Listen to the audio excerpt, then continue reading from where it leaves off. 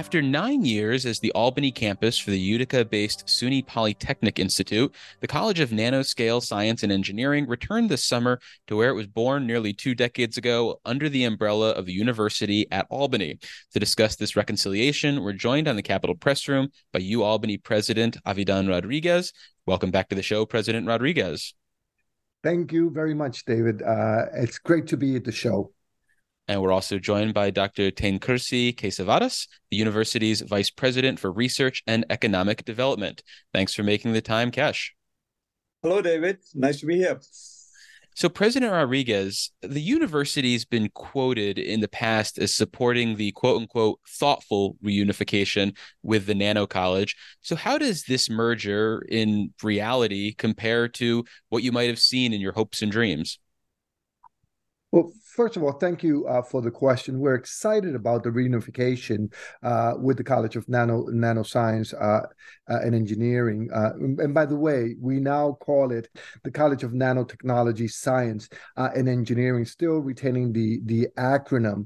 We're delighted with the consolidation. We think that the consolidation, which was, as you know, approved by the Board of Trustees in a resolution of December of last year, and we just finalized the entire process a couple of weeks ago. So technically speaking, we're 4 months ahead of schedule. So that's the first thing. We had an exciting reunification process, a lot of hard work, as you might imagine, with all the accreditations by the Middle States Association, by ABET, which accredits the engineering programs, as well as with the state ed department. So the faculty came together with our staff and our students, and now we are one unified college that will have a significant impact in the capital region as we think about all the great things happening here, particularly as we think about the CHIPS and Science Act and all the work that we will be doing in the semiconductor industry. The capital region, the city of Albany, is a force in this area.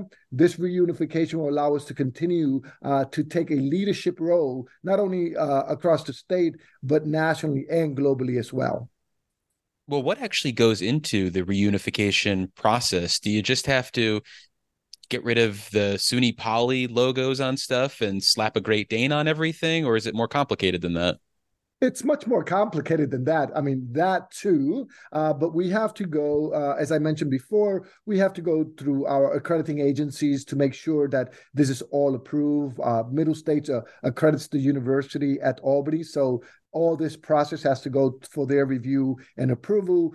ABET accredits the engineering program, so they have to give the okay. And as a public institution of higher education in the state of New York, it also has to go through a review process by state ed. We have to bring back the academic program, so we're bringing back about 10 academic programs to the university at Albany. We have to ensure that the faculty, the staff, the students transition over to the university at Albany. We have to make sure that the research projects that are taking place as it relates to CNSE also transition over to the University at Albany. So there's a lot of work we also have to do with federal funding agencies to make sure that this happens. And then we have to ensure that all our web pages have all the corresponding changes to reflect the new change in affiliation.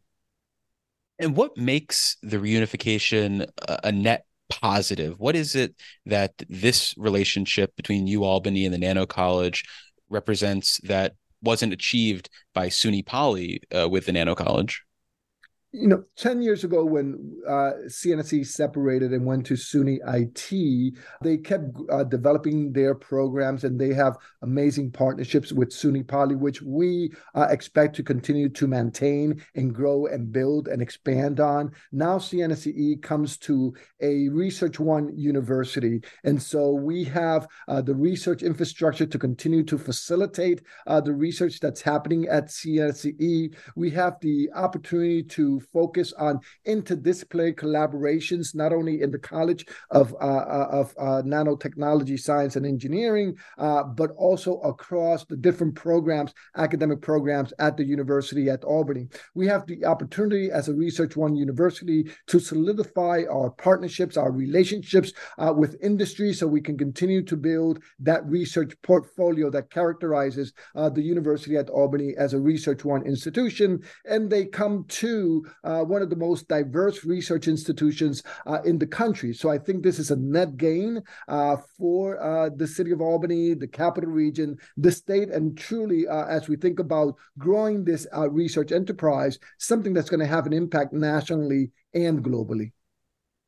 And is this a clean break from SUNY Poly, or are there any sort of relationships or arrangements that will remain intact with the Nano College, or is SUNY Albany doing some sort of outreach, or do we just turn our shoulder on Utica? No, we will never turn our shoulder on Utica. Quite the contrary. Through these conversations, we've discovered different areas that we can continue to collaborate with SUNY Poly, continue to build the research collaborations, thinking about academic and research collaborations. Where is it that we can continue to enhance and expand that? And actually, there are a number of projects that we're participating in that Kesh can jump in and talk about because we want to continue to increase the impact of SUNY across the region, and that partnership between UAlbany and SUNY Poly is critical to continue to grow and expand our academic portfolio and our research infrastructure as well. So the goal is to continue to build, expand, and enhance the partnership with SUNY Poly. Yeah, Kesh, do you want to talk a little bit about that focus moving forward? So as you look at the semiconductor growth in New York State, it is really a regional growth. It extends all the way to Syracuse, but even it's centered in Albany area. So what is happening with the reunification in terms of building programs around workforce training, building larger vision for this area in terms of research in semiconductor technology, it really encompasses all of the academic institutions in this area. So SUNY Poly will continue to have an important role in workforce training in semiconductor industries that is going to that area like Wolfspeed and going further down to Micron.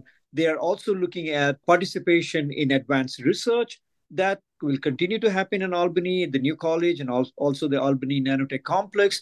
So I would call this as an ecosystem of semiconductor industry, nanotechnology in this region. And it's not one institution just doing it by itself.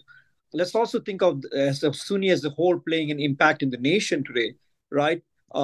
We definitely have the ability to be the leaders in the space, but every campus has a role to play because this is much bigger than one institution. So I do think that SUNY Poly has a very important role, which we will continue supporting. And definitely workforce training is one area that we will be continuing collaboration on.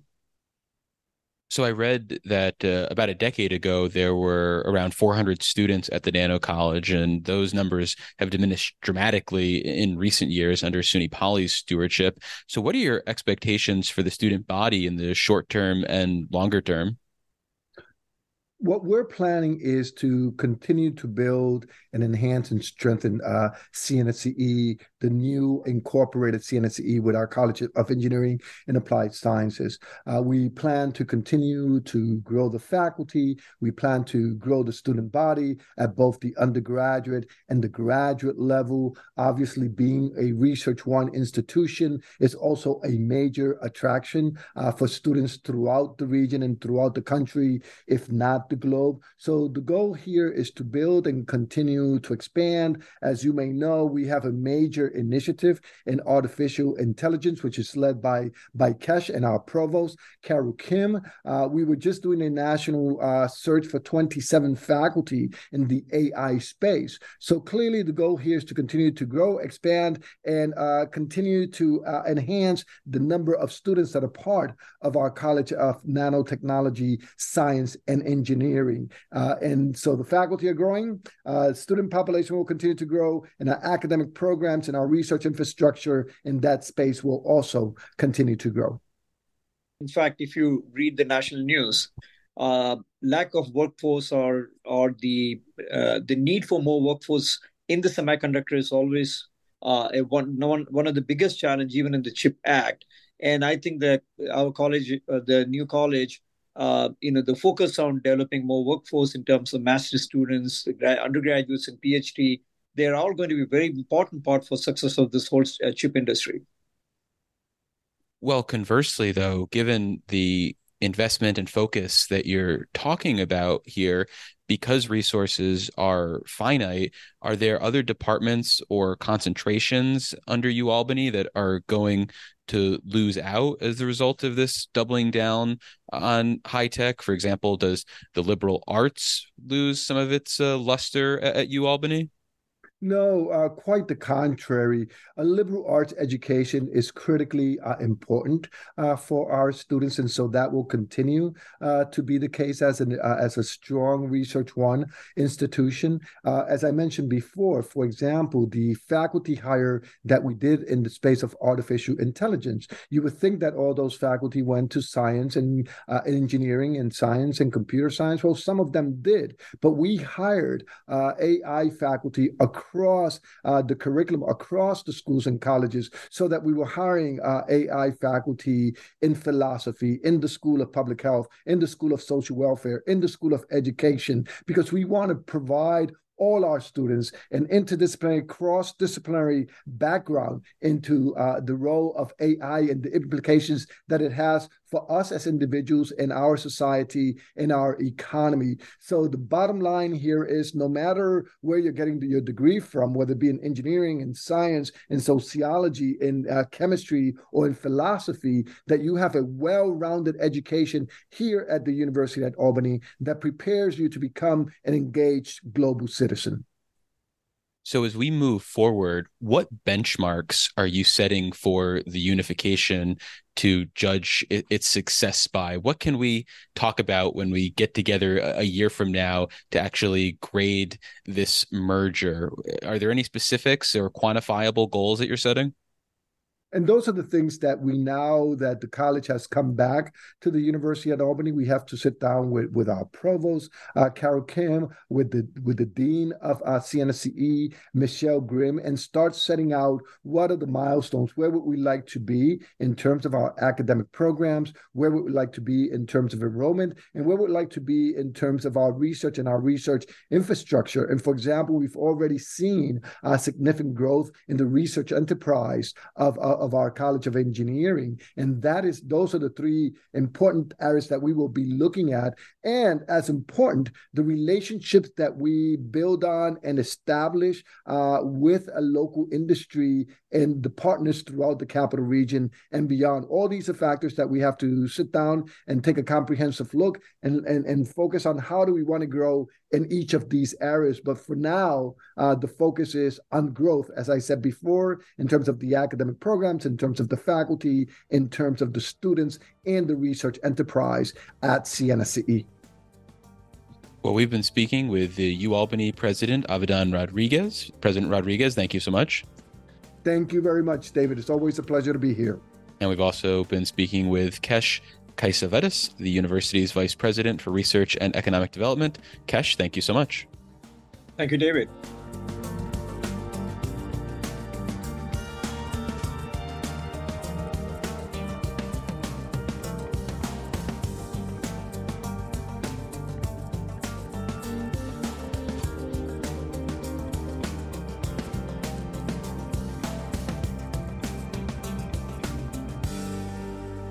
Is your business, agency, or service interested in delivering your message to more than 24 radio stations statewide carrying Capital Press Room?